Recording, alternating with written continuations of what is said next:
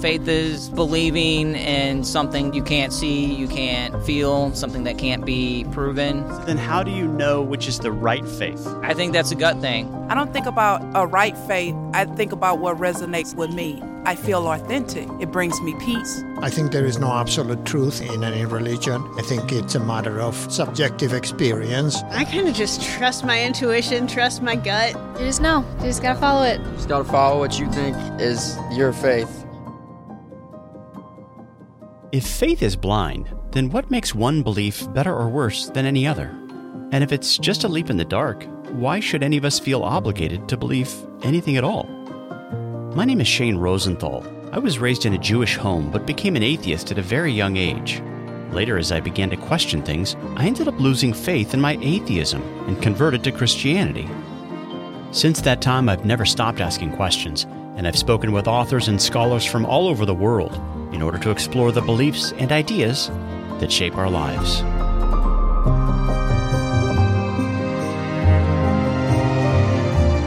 Over the years, one thing I've concluded is this: we're all believers. But because there are so many conflicting ideas and worldviews out there, we just can't all be right. So how do we find the truth? On this podcast, we'll start by asking questions. I'm really just trying to figure out what I believe right now.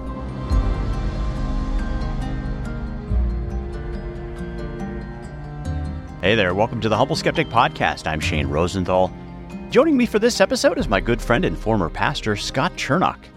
Scott retired a few years ago after 40 years of pastoral ministry and now assists the pastoral staff at Third Presbyterian Church in Birmingham, Alabama. And so, Scott Chernock, it's great to see you, and thanks for joining me for this episode of The Humble Skeptic. Well, good to see you. I'm pleased to be here with you and humbled to be asked to participate. I see what you did there. Yeah.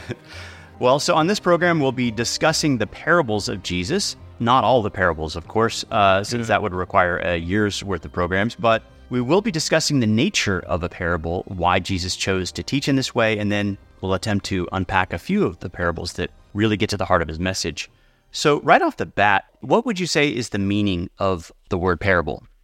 Well, it comes from the Greek combination of two words, to throw or cast alongside something. So it's presenting the truth from a different perspective in a more illustrative way of, we would call it a story, an illustration of something that you place against a truth in order to make the truth more visible to whoever the audience happens to be at that time.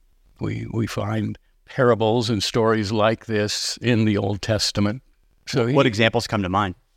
Oh, I think of Nathan and David when David sinned with Bathsheba. 2 Samuel 12. Yes, and Nathan comes and tells him a story about a man and his sheep whom he loved, and another who stole it from him, and a very wealthy man who stole. Very wealthy man who with lots of sheep, who takes a much beloved sheep away from a very poor man, and David becomes very enraged over that story and hang that guy.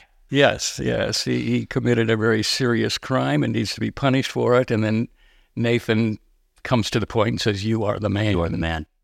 Yeah, the story that was thrown alongside the reality of David's sin came in under the radar. Yeah. Jesus does this too, doesn't he? Where he will give parables that kind of come in under the radar and confound his enemies. Oh, yes. I think a couple of times in the Synoptic Gospels where the writers record and the Pharisees or the scribes perceived that he was speaking about them, and they got the point. Some have argued that Jesus taught in parables because he was basically a master communicator, and he really knew how to tell stories that would captivate an audience. Do you think that's a good way to understand the parables of Jesus? Well, certainly he was a master communicator. At the end of the Sermon on the Mount, the response was that people were amazed at his authority. He was not teaching like the scribes and the Pharisees. It was different than they had heard, but it was a way of communicating profound truth in ways that were understandable to his disciples and his followers. But that's the key, isn't it? The disciples and his followers were the ones who were given the keys to the parables. Yes, he was a master communicator, but as he explains why he told parables, I mean, he says specifically, in Matthew 13, to you it has been given to know the secrets of the kingdom of heaven, but to them it has not been given. This is why I speak to them in parables, because seeing they do not see, and hearing they do not hear. Indeed, in their case, the prophecy of Isaiah is fulfilled that says, you will indeed hear but never understand, and you will indeed see but never perceive. What can we learn from Jesus' own explanation as to why he speaks in parables? Well, I think from the very quote there in Matthew 13, that's referenced from Isaiah 6, the first part of Isaiah 6, where Isaiah says, I saw the Lord high and lifted up. Yeah, that's that famous scene where he's coming undone as he sees God enthroned in his glory. Yeah, in the year that King Uzziah died, I saw the Lord. And after Isaiah confesses that he is a man of unclean lips and lives among a people of unclean lips, the angelic being purifies his tongue by taking the coal from the altar and touching his mouth with it. Actually, he calls it a symbolic atonement. Yeah. Even a holy prophet like Isaiah is unable to stand in God's presence. Yeah. And so once you get that clear, I mean, Jesus has problems with the scribes and the Pharisees because they focus on their own righteousness. But here in Isaiah 6, it's not just an average rabbi or Pharisee. It's the best you can get in Judaism. Right. The best that Israel could achieve in terms of the men who are faithful to Yahweh are flawed characters. David himself is the king who is better than Saul, and he fails as Nathan had to confront him. Isaiah is coming apart at the seams. He's saying, I am undone. But those who hear the censure and repent and believe that God is the Savior, especially as you follow Isaiah's trajectory all the way through from chapter 6 all the way to 53, and that he is the one that rescues, that helps us to see that Jesus' mission is the same, right? Well, he said, I came to seek and save the lost. Yeah. And it is the lost whom he is seeking that respond in faith. You think of Luke 15 with the parable of the lost sheep. It's the shepherd that goes seeking the one, and the sheep responds by acquiescing to being found by the good shepherd. Yeah. The sheep does nothing but is found and brought back by the good shepherd. So part of the reason that Jesus speaks in parables, it seems, is to confound those who are righteous in their own estimation. Would you agree with that? Yeah. He said, I didn't come to call the righteous to repentance, but sinners. And it's those who recognize their need and respond to that message, recognizing that, yes, I'm the sinner that he's referring to. I'm the lost one that he's referring to. I'm the rebellious one that he's referring to in this message. And they respond then in faith. There in Matthew 13, it's the disciples to whom have been given the knowledge of the secrets of the kingdom, because they're the ones who are responding to it. They are the ones who he has come to seek and to save. You know, Peter himself says at the very first instance where he met Jesus, depart from me, for I am a sinful man. Right, yeah. It's different from the typical response of the Pharisees, right? Right, yeah, yeah. You know, it's interesting, in Zephaniah chapter 3, God pronounces woes to the inhabitants of Jerusalem and says this, woe to the oppressive city who is rebellious and defiled, the oppressing city, she accepts no correction. She is referring to the leaders of Israel, of Jerusalem. She does not trust in Yahweh. Her officials within her are roaring lions. Her judges are evening wolves that leave nothing till the morning. Basically, they're ravenous. Her prophets are fickle, treacherous men. Her priests profane what is holy. They do violence to the law. The Lord within her is righteous. And then verse 11, he declares that a day is coming when I will remove from your midst your proudly exultant ones, and you shall no longer be haughty on my holy mountain. But I will leave in your midst a people humble and lowly. They shall seek refuge in the name of Yahweh. This is talking about Jesus' ministry, isn't it? Oh, yeah. What he was going to do. He's actually coming to judge the leadership of Israel, that is the proudly exultant ones. He came to remove them from their office. Yeah. The self-righteous, the proud, the powerful saw no need for his message, and yet it was the humble and broken of heart that responded to it. One of the things that parables do, I think, is they provoke questions. So immediately after he starts teaching in this way, his disciples say, what are you doing? Why are you teaching in this way? It inspires curiosity. You may even liken it to like the Socratic method, where he is teaching in a way that provokes even a little bit of confusion.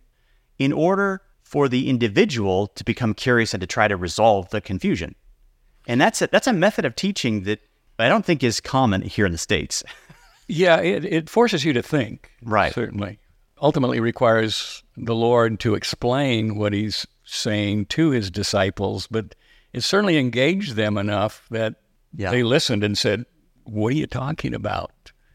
And those who sort of, heard him speak broadly without getting the keys, a lot of them would be maybe turned off and say, "I have no idea what this guy's saying," and they move on. Whereas those who are saying, "Wait a minute, something there rings true," and they have questions. And I'm wondering what you think about this. When he says in verse 12 of Matthew 13, "For the one who has, more will be given, and he will have an abundance. But from the one who has not, even what he has will be taken away." I'm wondering if part of that is those who lean on their own wisdom or understanding, or perhaps even their own righteousness, are the ones who they're not interested in Jesus' message.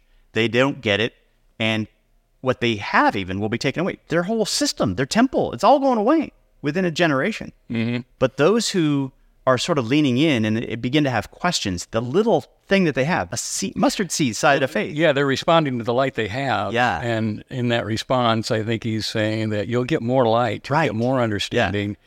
And I think, too, in Matthew 13, in verse 10, after Jesus spoke the parable of the soils, it says, "Then the disciples came to him and said, 'Why do you speak to them in parables?'" So this was after the event of speaking the parable. Right, to the crowd. So, to the crowd. So the crowd is gone, and now it's the disciples who come to him privately. And he then explains to them why he does this. It's because it's been given to you to know the secrets of the kingdom, but to them it has not. Even what they have heard is going to vanish away, take away from them. It's not going to bear any fruit at all. Sort of like the parable. The parable falls on the rocky ground, it's taken away. Yeah. So they have received it, but it does them no good. It's going to be taken away. But the disciples have received it. The word has taken root, and it's going to bear even more fruit in them. Do you think it's possible to connect this whole idea to what he says in the Beatitudes that, blessed are those who hunger and thirst after righteousness, they shall be filled. So the little that they have is thirst or hunger. And it begins with, "Blessed are the poor in spirit." Yeah, not they recognize their spiritual poverty, not that they have any righteousness. And it's these who are going to be ultimately blessed. Yeah. Another thing that comes to mind when I'm thinking about the parable of the seed is, he casts the seed into the ground. I mean, I think Jesus says the seed is the word. Some have tried to argue that it's the capital W word. It's Jesus himself. My own perspective is that it's the word of the gospel.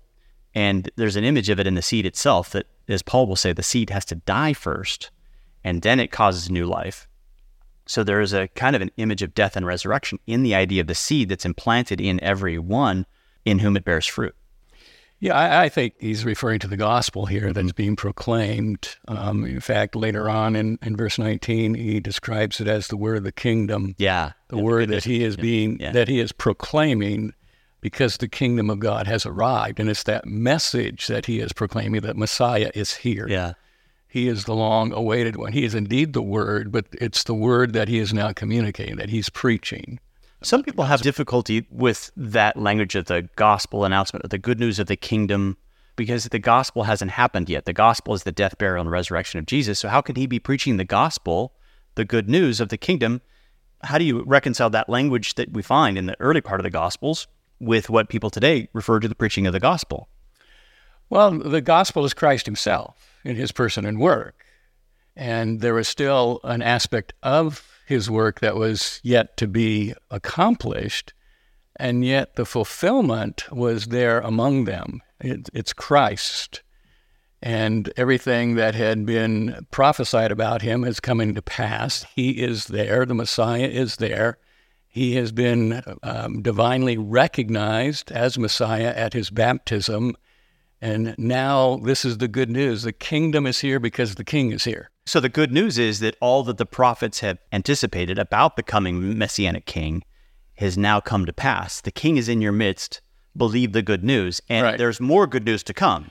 Right, right. Yeah, the whole story is not told yet. Right. But the main character who's the focus of the story is here. Now, in Matthew 13:34, we're told that Jesus spoke to the crowds in parables, and he did not speak anything to them without speaking in a parable. Some, I think, have used this as a way to criticize the fourth gospel, which in their view presents a much different Jesus, who did not teach in parables, but seems to have a much more propositional and theological approach. What do you make of that critique? They may be wanting to fit parable into a specific form, that unless it has the kind of form that we read here about the word being the seed and the soils being the heart. Yeah, this story form. But he does speak in John's gospel in a lot of illustrations. A lot of comparisons. A lot of comparisons, a lot of contrasts, a lot of parabolic kinds of statements. Yes. When he speaks about being the good shepherd, I mean, that's a parable. Yes, it is. I am the good shepherd. But he begins with a story about the sheepfold and the good shepherd who lays down his life for the sheep. Interestingly about that one in John 10 is that he starts in a way that is sort of like in Matthew 13, where to the crowds he says one thing, and then the narrator steps in and he says this figure of speech he used with them, but they did not understand what he was saying to them. So then he gives more a definition, just like in Matthew 13, where he gives them the keys. That's when he goes on to talk about the fact that he is the good shepherd, and he is the one who will give life to the sheep and die for the sheep. Yeah, he's the one that will never leave them. He's not like the hireling. He's the one who secures them, who will bring them to final salvation. No one will snatch them out of his hand. So it's a very parable type of teaching. John's gospel is filled with comparisons. Jesus keeps saying in the middle of an important festival, he is the true manna from heaven during Passover. He is the true water from the rock at the Feast of Tabernacles. He is the true light of the world, in the midst of the great candelabras. Right. He's comparing himself to these hugely significant Exodus themes and how they are being presented by the temple liturgy. And yet he says things like, one greater than the temple is here. Yeah. So John's gospel is doing this kind of thing over and over and over again. It begins that way. In John 1, the Word became flesh and tabernacled among us. He uses that temple, tabernacle imagery at the very beginning as to characterize the life and ministry of Christ. Yeah. And they saw his glory, but it's a veiled glory. He's not walking around with a halo. They see his glory in action as he demonstrates it. In John's gospel, it's through these sign acts, like turning water into wine. But in John 10 in particular, he says, truly, I say to you, he who does not enter the sheepfold by the door, but climbs in another way, that man is a thief and a robber. But he who enters by the door is the shepherd of the sheep. To him the gatekeeper opens. The sheep hear his voice, and he calls his own sheep by name and leads them out. He goes on in that chapter to describe himself as the good shepherd, and that is essentially alluding to the same kind of figure that was very prominent in the Old Testament. I mean, you think of Psalm 23. The Lord is my shepherd, or Isaiah chapter 40, where God describes the fact that he is the good shepherd. He will come and shepherd his sheep. Ezekiel uses this language as well. But think once again of the parable that we talked about earlier with Nathan to David. I mean, David was the shepherd who was called to be king of Israel, to shepherd the people. And yet he, in this parable that Nathan tells David, you aren't really a good king. You're a thief. You've stolen. And that's what Jesus is saying here. He says, all who have come before me. Most of the time you hear people referring to this, they talk about the messianic pretenders, the false messiahs. But he says, all who came before me. He says, the hireling cares nothing for the sheep. Like David, all the kings of Israel are related to David, and they did not do like David did. Right, yeah. But the best of them were rebuked by the prophets as being thieves. Yeah, they're faithless shepherds, and he's the one true shepherd. And Jesus is the one true shepherd. Yeah. And I think this condemns viewing the Old Testament in a moralistic kind of way. You know, it's so often we hear, well, be like David. Yeah. No, don't be like Especially David. certain chapters. Yeah. They're key chapters too. Yeah, don't be like any of them in the Old Testament, except for Christ. In fact, there in John 10, John specifically says in 10:6, this figure of speech Jesus used with them. John recognizes here this parable type of teaching, even though it's not called a parable. He was using this extended illustration to communicate truth about himself as being the one true faithful shepherd of Israel. Yeah. In John 3, also in the Lord's encounter with Nicodemus there by night, who is a shepherd of Israel, Right. One of the Sanhedrin. And Jesus speaks to him there in very illustrative ways. You have to be born again. Mm-hmm. You have to be born again from above. So it's an extended illustration there to Nicodemus, and Nicodemus is intrigued by that and responds to that. Yeah, he's intrigued, and it provokes questions, like we've been saying. Yeah, how can I enter again into my mother's womb? What are you saying? Yeah. What you see early on is confusion, but by the end of the gospel, he's there. He's at the tomb. At the tomb. He's with Joseph of Arimathea. Yeah. I think it illustrates what we find in Matthew 13, that to the one who has, more will be given. Nicodemus was responding positive to the little light he got there. And by the end of the Gospels, we see him there at the tomb, risking his own life for this Messiah, along with Joseph of Arimathea. And I think that says something to, our listeners who they may struggle at times with questions and doubts. Keep tugging at those threads. The more you tug at the threads and the more you engage with this amazing book, the more light will come at the end of that longer process. But it may not be an instantaneous. No, and doubt is not unbelief. No. Doubt is honest question. Right. Think even after his resurrection with Thomas, we call him Doubting Thomas. But he had some sincere questions, and until those questions were resolved, he still had the question. Yes. Yeah, and we are told not to believe every spirit, but to test the spirits to see which are of God. Or one of my favorite lines is from Proverbs 14, which says, "The simple man believes everything, but the wise man gives thought to his steps." So we shouldn't believe everything. We should have doubts. We are not to believe everything, especially today with the internet. Yeah. There's a lot of... Maybe don't believe anything on the internet. Exactly. Yeah. Just keep following and studying and reading this book. And sometimes what you'll find is the study of this book leads you to doubt a lot of the things you've heard over the years, even in churches. Yeah. I think in John 6, with that extended illustrative story about I am the bread of life, it's come down from heaven, and so on. And several places there, Jesus says, you can't come to me unless the Father draws you. All that the Father gives me will come to me. He's making a separation there between those who will respond, those who won't, those who have the little light who are responding to it. And finally, there, toward the end of the chapter, it says, they all left except for the disciples. And he says, are you going to go away too?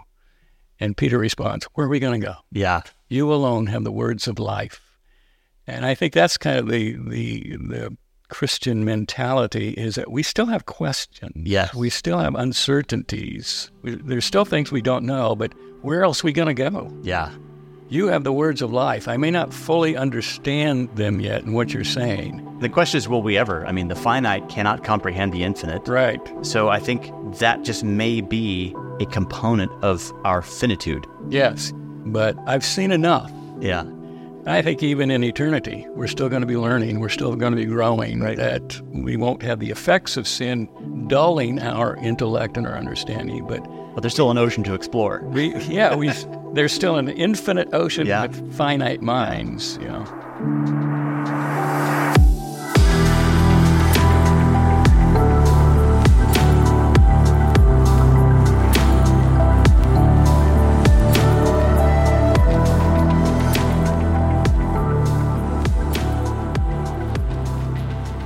Folks, The Humble Skeptic is a listener-supported podcast, and there are many ways you can help. You can upgrade to a paid subscription via Substack for around $5 per month, make a one-time gift, or set up recurring gifts. You can find more information about these giving options in the show notes or by clicking on the Donate tab at humbleskeptic.com. If you make a donation of any size this month or become a subscriber, we'll send you a link to download the song that you happen to be listening to right now.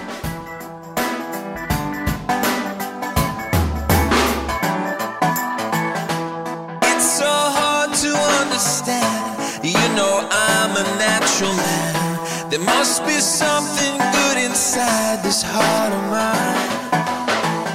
But when I take a look inside, you know I am terrified. 'Cause it's my heart that would betray me. Given half a chance, I know that I would leave you. If I could, you know I never would believe you. I'm not free to leave, and I was never free to choose. I was a million miles from you.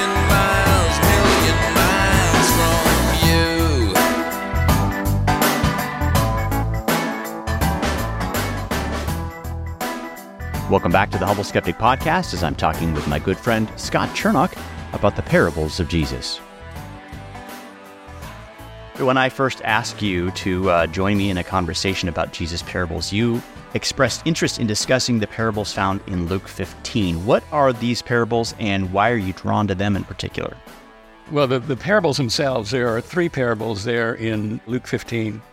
They're all about seeking the lost and finding the lost. First of all, there's a parable about the shepherd who loses one sheep out of 100. He leaves the 99. Seems similar to John 10. Yeah, very much. The good shepherd goes looking for the sheep.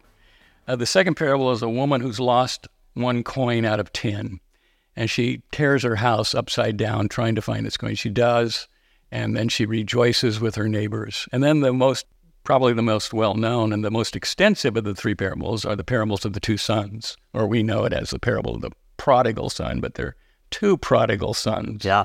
They're just lost in different ways, and of the father seeking them both out.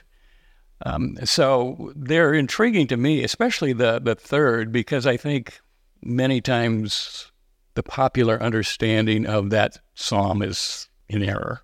The parable. Popular understanding of the parable of the prodigal son. The prodigal son. In that what is really being emphasized is the seeking of the father, of both the sons. It's not that this one went off and he was particularly bad and he repents and he comes back, because he doesn't repent until he's confronted with the sacrificial love of the father. And then all of his plans vanish. And then the father seeks the second son. And here we have the contrast between those who are responding to the light they have and get more, and the ones who are rejecting it and lose even that. Yeah, good point. Well, let's start at the beginning of the very first parable. Let's start with Luke 15, 1 through 7. We'll talk about the parable of the lost sheep in detail. Now the tax collectors and sinners were all drawing near to Jesus, and the Pharisees and the scribes grumbled, saying, "This man receives sinners and eats with them." So he told them this parable. "What man of you, having 100 sheep, if he has lost one of them, does not leave the 99 in the open country, and go after the one that is lost, until he finds it? And when he has found it, he lays it on his shoulders, rejoicing. And when he comes home, he calls together his friends and neighbors, saying to them, 'Rejoice with me, for I found my sheep that was lost.' Just so I tell you, there will be more joy in heaven over one sinner who repents than over 99 righteous persons who need no repentance."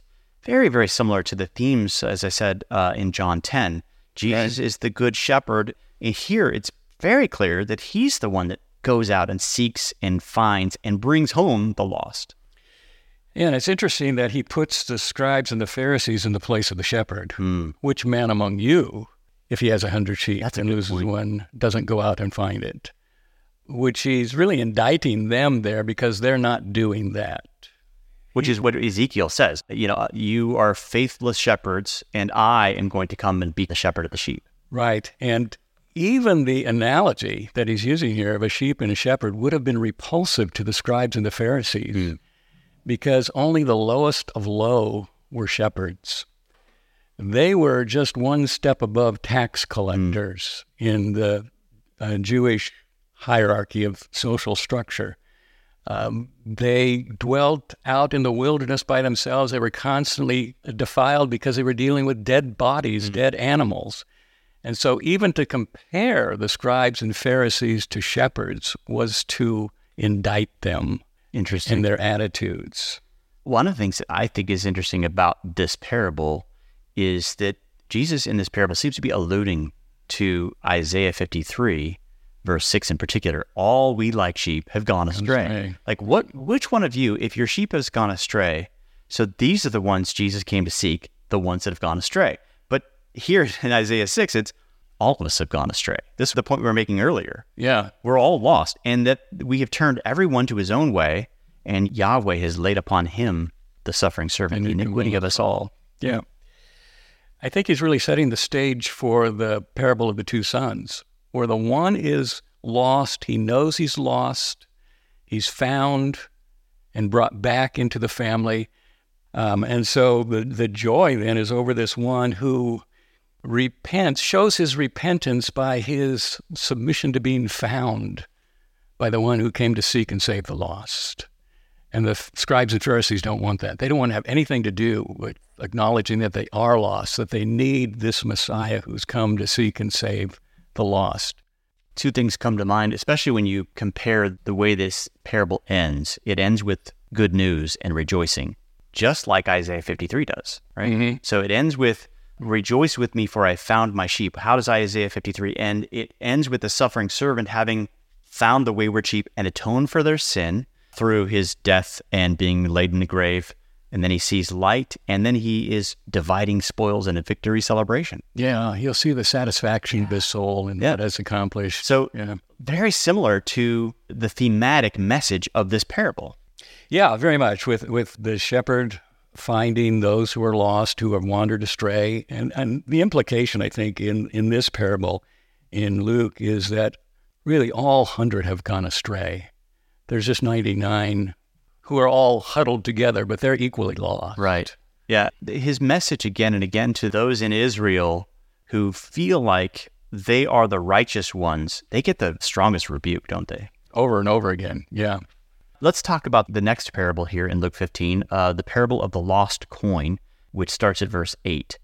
What woman having 10 silver coins, Jesus says, if she loses one coin, does not light a lamp or sweep the house and seek diligently until she finds it? And when she has found it, she calls together her friends and neighbors, saying, rejoice with me, for I have found the coin that I have lost. Just so I tell you, there is joy before the angels of God over one sinner who repents. What stands out to you about this parable? As you compare it to the previous one was an animal who, by his own actions, got lost. Mm-hmm. Here we have an inanimate object that was lost. That was just its state. Somehow it became lost, and there was nothing that this coin could do to make itself be found. Yeah. It had to be found by someone else. Mm-hmm.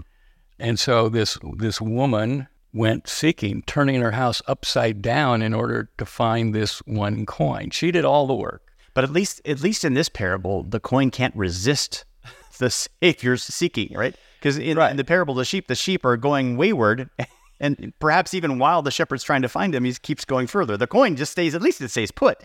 Yeah. Well, even in the parable of the lost sheep, it's when the shepherd finds it, he lays it on his shoulders. Right. Yeah. Even though it may have been resisting somewhat, he lays it on his shoulders. The iniquity of us all fell on him. Which is a theme that comes out as Jesus tells this parable in John 10, because he does there talk about the fact that he came to give his life for the sheep. Right. You know, that doesn't come out in this parable, but when you put all these things together, all the imagery together, and then you compare it with Isaiah 53, puzzle pieces come together. He's doing all the seeking, he's doing all the finding, he's doing all the bearing, he's doing all the work. Really, the sheep, the coin are both passive, and in their repentance, it is shown that they are submitting to his finding grace and responding to it. One of the problems, I think, at least in my own experience, is that when you read a text from an ancient period, you tend to interpret it according to your own expectations or your own assumptions about reality. And this doesn't seem to be that significant. It's like a silver coin. What is it, a quarter? I don't know. It doesn't seem like it's that. Well, I think the Greek is a drachma, so that would be a day's wage. It's a lot of money. Very important. There's debate as to what the coin was. Was it part of a necklace, which would be some kind of inheritance that would be passed on, or was this the family income for a week? Because there's 10 coins, so it's 10 days' wages. And if it's a wife, then it's obvious that she has been entrusted to provide for the family, and suddenly she loses 10% of the family income. Yeah. That's something you talk to your neighbors about. That's a big deal. Yeah. But as you said, that all the emphasis on this parable is on God. The other thing is that this particular woman is in the role of God, right? And he's done this before, like the hen gathering the chicks. Oh, yeah. He has feminine illustrations of Which is a little strange in the ancient world, isn't it? Yeah. Because women were not highly regarded in the social structure, but it emphasizes his tenderness, his care. Like Jesus said, I would have gathered you like a hen gathers its chicks under my wings, but you would not. Or one of the parables he tells early on in Matthew 13 was of a woman who worked leaven into a loaf. Right. She permeates the whole loaf. You look at the numbers there. It's a huge amount of dough at the end, but it rises, it just like as the kingdom spreads, which I think you can maybe compare that imagery to a text like Daniel 2, where the stone cut from no human hands crashes human statues and kingdoms, and it becomes fills the whole earth. The earth. Yeah. That's the kingdom. The kingdom is here, and it's now expanding and growing. Right. Interesting thing is the way he tells the parable in Matthew 13 is with a woman. Yeah, and even in John 4, where he's talking to the woman at the well. Yeah. She's the one who's responding to the message. Mm-hmm. In fact, she's a Samaritan woman, which is even lower on the scale. Yeah. Jews don't talk with Samaritans. She even knows this, and much less, she's a woman. This is an unusual conversation to begin with. But we sometimes miss that because we don't understand those cultural differences, the way things used to be in that place and time. That stands out as being kind of shocking. Oh, yeah. For Jesus to speak to the woman was shocking to his disciples. Mm-hmm. Even going to Samaria was shocking. Yeah, they wanted to go around. Yeah, Jesus always went around Samaria, but and it says he had to go through Samaria. Yeah. So now the parable of the prodigal son, which, as you say, is probably wrongly named because there are two sons in this parable. This begins at verse 11 of Luke 15. Right. And he says, "There was a man who had two sons, and the younger of them said to his father, 'Give me the share of the property that is coming to me.' And he divided his property between them. Not many days later, the younger son gathered all that he had and took a journey into a far country, and there he squandered his property in reckless living. And when he had spent everything, a severe famine arose in that country. He began to be in need. So he went out and hired himself to one of the citizens of that country, who sent him into the fields to feed pigs. And he was longing to be fed with the pods that the pigs ate, and no one gave him anything. But when he came to himself, he said, 'How many of my father's hired servants have more than enough bread? But I perish here with hunger. I will arise and go to my father, and I will say, Father, I have sinned against heaven and before you. I am no longer worthy to be called your son. Treat me as one of your hired servants.' And he rose and came to his father, but while he was still a long way off, his father saw him and felt compassion and ran and embraced him and kissed him. And the son said, 'Father, I have sinned against heaven and before you. I am no longer worthy to be called your son.' But the father said to his servants, 'Bring quickly the best robe and put it on him, and put a ring on his hand and shoes on his feet, and bring the fatted calf and kill it, and let us eat and celebrate. For this my son was dead and is alive again. He was lost and is found.' And they began to celebrate." Let's stop here and just kind of evaluate some of the elements of this parable thus far. Yeah, it's one of those things where we're not part of that ancient culture, so it doesn't strike us as shocking as it would to a first century Jew in Palestine. Right from the very beginning in verse 12, we realize, or would have realized, the audience would have realized, something's wrong with this family. It makes it clear there are two sons, and so the emphasis is going to be on the two sons, not just the one son that we're most familiar with. And it's shocking in verse 12 that the younger son comes to the father. And the father doesn't speak first. It's the younger son. Now, he would have been down on the totem pole in terms of seniority in the family. There's the father, then the firstborn, and then the younger son. He was completely out of place going to his father with this request. So immediately, hearers of this would say, something is dysfunctional in this family, that the younger son is going to the father, and the request he's making is absolutely shocking. Yeah, you don't request an inheritance until after the father's died. Right. He's in essence saying, you're dead to me. This family's dead to me. All I want's my stuff. Give me my stuff, and I'm out of here. So he was, in essence, doing something that was absolutely shocking. Also, it would have been incumbent upon the oldest son to intervene and act as mediator between the father and the younger son. But what do we find with the older son? Silence until the end of the story. So from the very beginning, we're introduced to this very dysfunctional situation. And the father, rather than banishing the son, acquiesces and divides the property. Yeah. And I think it's important to see there in verse 12, it says he divided his property between them. And so according to Deuteronomy and the law of inheritance, the oldest son would get 2/3, the youngest son would get 1/3. And so if that's what happened here, the youngest son gets 1/3, which means that immediately the entire wealth of the family has been decreased by 1/3. It's something we don't really think about when you go back to that first century culture. You look at the way property and inheritance worked, then you say, what he did is violating the norms of that period in a shocking way. Yes. And then we find him, hanging out with pigs. I mean, if you weren't shocked by the first part, then you say, okay, not only is he hanging out with pigs in this Gentile country, he wants to eat what the pigs eat. Yeah. What kind of a story is this?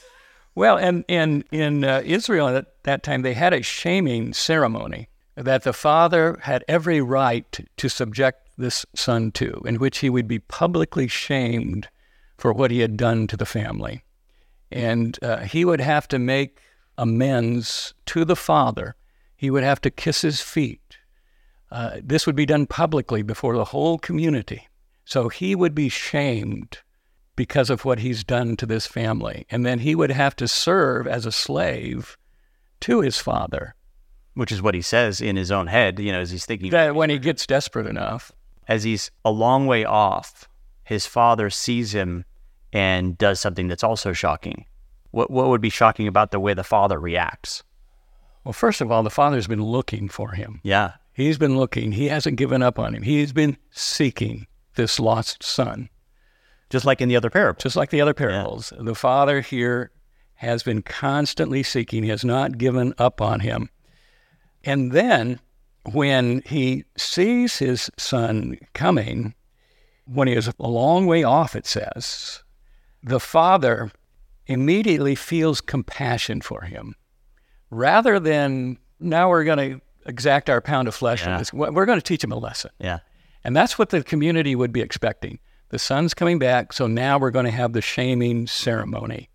And he is going to have to subjugate himself to the father. He's going to have to become as a slave if he wants to come back into this family. But we see the exact opposite happening here. When the father sees him, he didn't feel anger. He didn't feel a need to avenge his honor. He felt compassion. Kind of like Joseph, when his brothers who had done horrible things, he weeps. Yeah. He brings them before his council, and then he weeps with compassion at his brothers. And he says, what you meant for evil, God meant for good. Yeah. So we have the heart of the Father revealed here. It's a loving heart. It's a compassionate, it's a merciful heart. And then it says, and he ran, which in that day, a father, an Oriental father, would never run. Especially not a wealthy landowner. That's something the servants do. Right, They do all the errands. They run. He would be wearing a long robe, and in order to run, he would have to pull up his robe and expose his legs, which was a sign of humiliation. And so what we find here, when it says he ran, he humbled himself, and he embraces him and kisses him.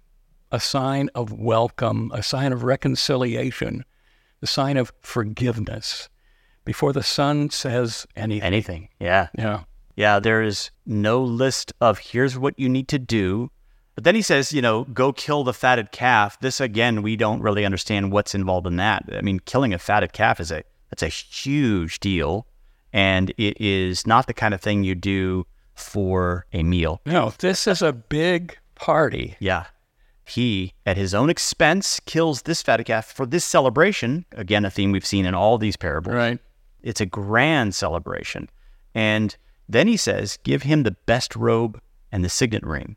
This, again, before any of the speech that the guy had planned for himself came out, he gets the best robe and the signet ring. So what he's saying is, take one of my robes, clothe him with my garments, put my robe on him, put my ring on him, put my shoes on him, which we have a beautiful picture of the imputed righteousness of Christ. And sonship, not slavery. Right. He, in his own mind, his rehearsal, I mean, a lot of people think this is the moment of repentance. Yeah, in verse 17, when he came to himself. He comes to himself, and they think that's repentance, and he's got a speech in his mind. Even the grammar, I think, is against that in that. How so? In verse 17, it's when he came to himself. Literally, it says when he looked inside himself.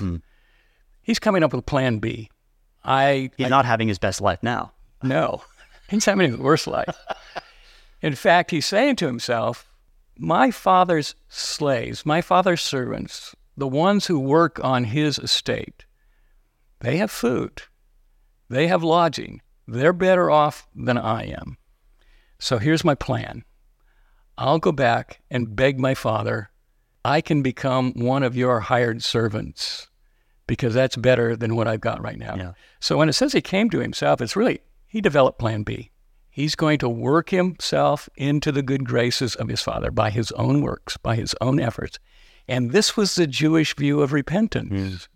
You eventually do enough to earn your way back into the good graces of the Father. Making amends. Making amends. Or the way that it was said in Latin, doing penance. Yes. Yeah. He's got his plan of penance here. He's going to earn his way back, and he rehearses his story.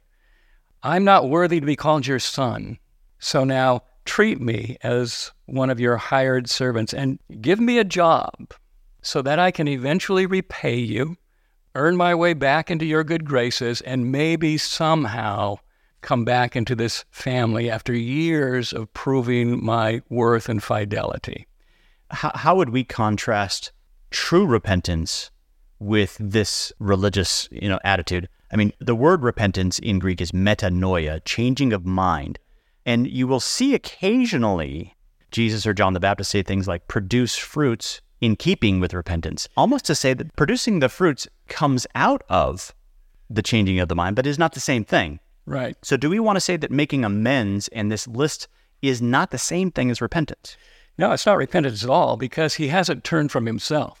To repent is to turn from myself and turn to Christ. Turn from my works to Christ's works. Turn from changing your mind, the metanoia, is turning to the rescuer. Right. And not turning to your self-salvation. Right. He's proposing another plan of self-salvation. Yeah. And so repentance is turning from all of my self-salvation and turning to the one who alone can save me through his works and his righteousness. So what we see him doing is he's turning from, what, as you say, plan A to plan B. Plan B is just, I need my best life now, I'm not having it, so here's my attempt to rescue myself. Right. And so he's got the list in his head, and then he comes to his father, but his father stops him before he sort of articulates his false theology, and he just simply gives him grace. And his concern was never for his father and being reconciled to his father. His concern was, my father's servants are better off than I am. It was always about him. And so even in his plan, it's about, how can I do this? How can I get back in his good grace? It was no concern about the father, but the father's only concern was for the son and the relationship that had been severed and what he could do to restore or create that new relationship. Yeah. The key here is that it's a complete gift. This is not something the son expects in any way, but he's just given a robe. He's given the ring. He's given sonship when he doesn't. He was asking to be a slave, and the father makes him a son. Yeah. Gives him the robe, which clothes him with his status, with his honor, with the respect that was due the father. Treat my son now as you would treat me. So then true repentance is accepting that gift and going to the party. Yeah, just like the sheep. What the sheep do? It just submitted to being carried by the shepherd. Yeah. The coin submitted by being found, and there was rejoicing there. And in fact, the son doesn't complete his speech that he had planned. When he is embraced and kissed by the father, which in that society meant complete acceptance. Like nothing has ever happened. In fact, it's better than it's ever been, because my father has embraced me. He has welcomed me back. He has given me this sign of intimate affection. Yeah. And now what does he say? I've sinned against heaven and before you. I'm not worthy to be called your son. Period. That's all he can say. His plan is gone. He recognizes the Father is acknowledging him as a son. Right. And he says, I'm not worthy. So he's not worthy in his own estimation and in reality, and yet the Father bridges the gap. Right. The Father makes him worthy. Right. The Father makes him worthy by giving him the Father's worthiness. Yeah, right. So now when people see you, he's saying they will see me. You have my authority. You're over all my house now. You know, we are heirs, joint heirs with Christ. Who are given the ministry of reconciliation. Right. You know, to think about that image that Paul gives, which is 2 Corinthians? Yeah, 2 Corinthians 5. 2 Corinthians 5. We can apply this horizontally. This is the vertical picture Jesus gives in this parable, but we can apply this horizontally to others. And maybe one lesson is that we shouldn't rake people over the coals and, want to get our pound of flesh when somebody has sinned against us. We are to forgive just as we have been forgiven, as Jesus will say, 70 times 7. Yeah, 70 times 7, which means there's no limit to it. And Peter had a hard time with that. He did. Yeah. Wait, how many times? As many as 7? 7 times enough? No, 70 times 7. I think what he means by that, it's a Jewish way of talking about the ultimate jubilee. Would you agree with that? That 490 was a way of describing the ultimate it's jubilee. Complete forgiveness. Yeah. Yeah, total forgiveness. All debts would be removed. Right, yeah. There is no more debt. Right. In essence, what the Father is doing here is saying, what sin? Right. What abandonment? My son was dead, now he's alive. He's been resurrected from the dead. Yeah. He has new life. He has new standing. And it's because of nothing that he has done.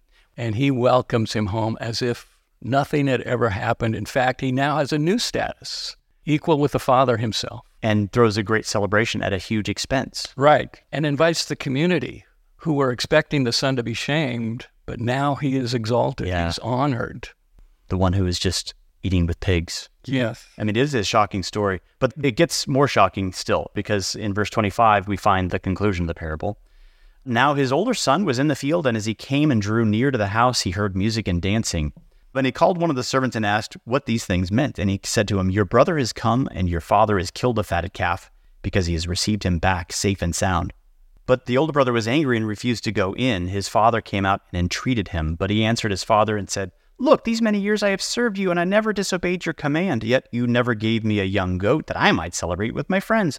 But when this son of yours came, who has devoured your property with prostitutes, you killed the fatted calf for him. And he said, son, you are always with me, and all that is mine is yours. It was fitting to celebrate, for this your brother was dead, and is alive. He was lost, and is found. What do you think is the point being made here in this conclusion? Well, he leaves it open-ended here. There's no resolution. Which is odd. Yeah, but given the fact that it begins with he's speaking to the Pharisees and scribes, these parables are definitely being spoken both to them and against them. But what's odd is the other two parables in Luke 15 ended with celebration. This one goes a little bit further and is in this sort of off-key note. And there's a celebration going on, and the question is, are you going to join the celebration? Yeah. The ultimate point Jesus is getting at is, will the scribes and Pharisees come to the party? Right. And what's the older son saying here? He sees this son who is completely unworthy being brought into the family as a full son. Mm-hmm. And he gets angry. Just as the Pharisees were angry with Jesus. He refuses to go in. There's an invitation extended. He refuses the invitation. I mean, there's other parables where Jesus talks about inviting them to the wedding feast, inviting them to the party. And they said, I got to get my hair done. Yeah, they make all kinds of excuses why they won't go in. And then just go out on the highway and get whoever you can find. Right. And bring them in. They also were given a coat too, a wedding garment. Yes, and they're rejoicing while these are outside grumbling. That's Matthew 22, I believe. Yeah. And so the father comes out and then entreats. And what does the older son say? These many years I have served you. And the tone here is one of slavish servitude. And the focus again on, I've been doing all this, where's my pay? Yeah, what have I gotten out of this for all of my works, all of my righteousness? He said, I've never disobeyed your command.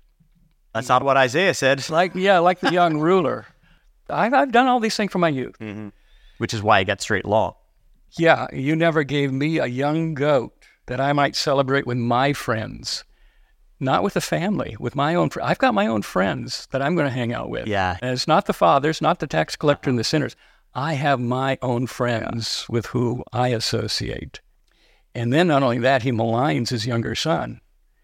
He says, when this son of yours, not my brother. Yeah. It's your son. We're not even part of the same family. No reconciliation there. There's no reconciliation.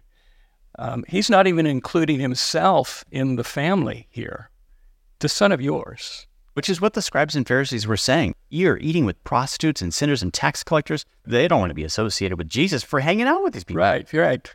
He says, you didn't even give me a goat. You give him the fatted calf. Yeah. I didn't get a miserable little goat. And this is where my mind immediately runs to what Paul says in Romans 4. He says, to the man who works, his wages are given as his due. But to the man who does not work, but trusts in him who justifies the ungodly, his faith is credited as righteousness. This is the contrast here between the two sons, isn't it? Oh, yeah. The son is just pleading, the older son, he's just pleading his works, his righteousness. I've obeyed your every command. Whereas the person who, with Paul, who does not think of his relationship to God as a wage, he just says, I'm ungodly, I smell like pigs. This is the one who's given the robe of righteousness. Right, yeah. And also in Romans, what are you talking about there? When Paul is contrasting, Jew and Gentile, he says, what benefit does a Jew have? Well, they have the oracles of God. Mm-hmm. They have the covenants. All of this belongs to them that were to lead them in repentance and faith to the true Messiah. In fact, in Romans 2:4, he says, don't you presume on the riches and kindness and forbearance and patience, knowing that God's kindness is meant to lead you to repentance. So the example of the father's response to the younger son. Oh, that's a great text to mash up here with. Ought to have been a lesson to this older son that you don't earn your way into the father's graces. It's given as a gift. And you need to change your mind about your self-religion. Yes, and repent and go to the party. Yeah. It says, you were always with me. All that I have is yours. But he was really refusing it because it was on his own terms. Right. And that's where the parable sort of ends on this strange note. Right now, the estrangement is between the father and the older son. Right. Who is not going to the party. Who refuses to enter in. But he has to come in on the terms of the father. Yeah. Not on his own terms of self-righteousness and his own works. Yeah, those who come in with that attitude get the strongest rebuke from Jesus, as we see in other parables, like the parable of the Pharisee and the tax collector in Luke 18. Oh, yeah, yeah. Here is one man who just says, God, have mercy upon me, a sinner, and he's the one that goes home justified. Yeah. In fact, he says, the sinner. There's two people standing here. I'm the sinner. And the Pharisee was promoting his own self-righteousness. He even thanked God for it. I thank God that I'm not like these other people. Yeah. He didn't need the special robe from the Father. He came in decked in his own righteousness. Apparently, he hadn't read Isaiah chapter 6, where even the holiest of Israel's prophets said, who can stand before this one? Yeah. The Holy One of Israel. I'm undone. I'm coming apart. What happened with Isaiah, once he says, I'm undone, then a coal was taken from the altar, touched his lips, and his sin is atoned for symbolically in that vision. Mm-hmm. And this is what we need. We need atonement. We need God to take the initiative to cleanse us from our sin, and we need to repent and accept that gift. It's the same message told in 1,000 different ways, isn't it? Right. And in a sense, we could say here in this parable in Luke 15 that the fatted calf was killed instead of the younger son being killed. Right. And the father did it. Certainly at his expense, yes. Yeah, at his expense, the calf died. Well, this is not just a parable that helps us to see the wickedness of those people then there. This is a parable that helps us to see our own self-righteousness, isn't it? Well, we're both of the sons. Yeah. And I think what our Lord is saying here is there's two ways to be lost. So it's sort of like going down a road. There's two ways to fall in a ditch. You can either fall off in lawlessness or you can fall off in religiosity. You're equally lost, but the way back is the same. And that's repentance by turning from your own efforts at self-salvation, self-righteousness, by the grace that is ours through the finished work of Christ. Luther once said, fallen man is kind of like a drunk guy trying to get on a horse. He's fallen off, he climbs up and falls off on the other side. Yeah. We have difficulties on one side or the other. I think a very pastoral aspect here is that often we think, well, the answer to legalism is to be a little loose with the law. Or the answer to antinomianism or lawlessness, licentiousness, is a little more law. You just need to tighten up. And the answer to both is the gospel. Yeah. That Christ has done it all, and we're called back by repentance and faith and clothed in his righteousness, united to him and made heirs and joint heirs with Christ. It's that union with Christ that only he can effect. Yeah, to trust in the one who came to give his life for the sheep. He is the holy and righteous one. This is the one who is the subject of all those sermons throughout the book of Acts, not our own to-do lists. Right. They don't preach step 1, step 2, step 3, and with the music softly playing, here's what you need to do. They proclaim Christ from all the scriptures. Yeah, I just look at the very first sermon in Acts 2, just reciting the Old Testament, and they're cut to the quick. What do? Repent, believe. Repent and believe the gospel. Yeah. Well, my guest for these programs has been the Reverend Scott Chernock, and we've been talking about the parables of Jesus, in particular the parables we find in Luke 15. Scott, thanks so much for joining me for this program and illuminating the richness of the gospel that we find in these parables. Oh, thank you for the privilege. We haven't even scratched the surface. Well, we'll have to invite you back, so we'll do some more scratching. Okay, we'll scratch anytime. When you picked me up, it wasn't because I was reaching out.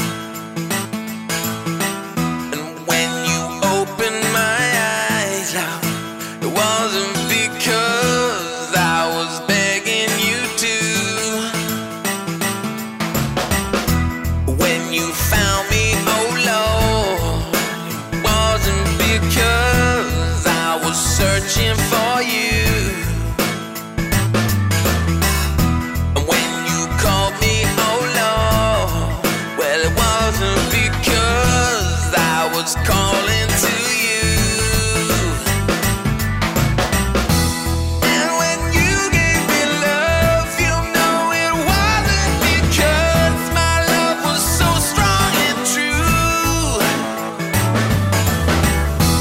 And when you gave me grace, you know I wasn't disgraced. A million miles from you. Thanks for joining me for this episode of the Humble Skeptic Podcast, as I've been talking with Scott Chernock about the parables of Jesus. If you're a paid subscriber to the show, you'll find a link in the show notes to download an MP3 copy of the song you just heard by Julian Smith. This song is not available via Spotify, Apple Music, or any other outlet, but only via humbleskeptic.com.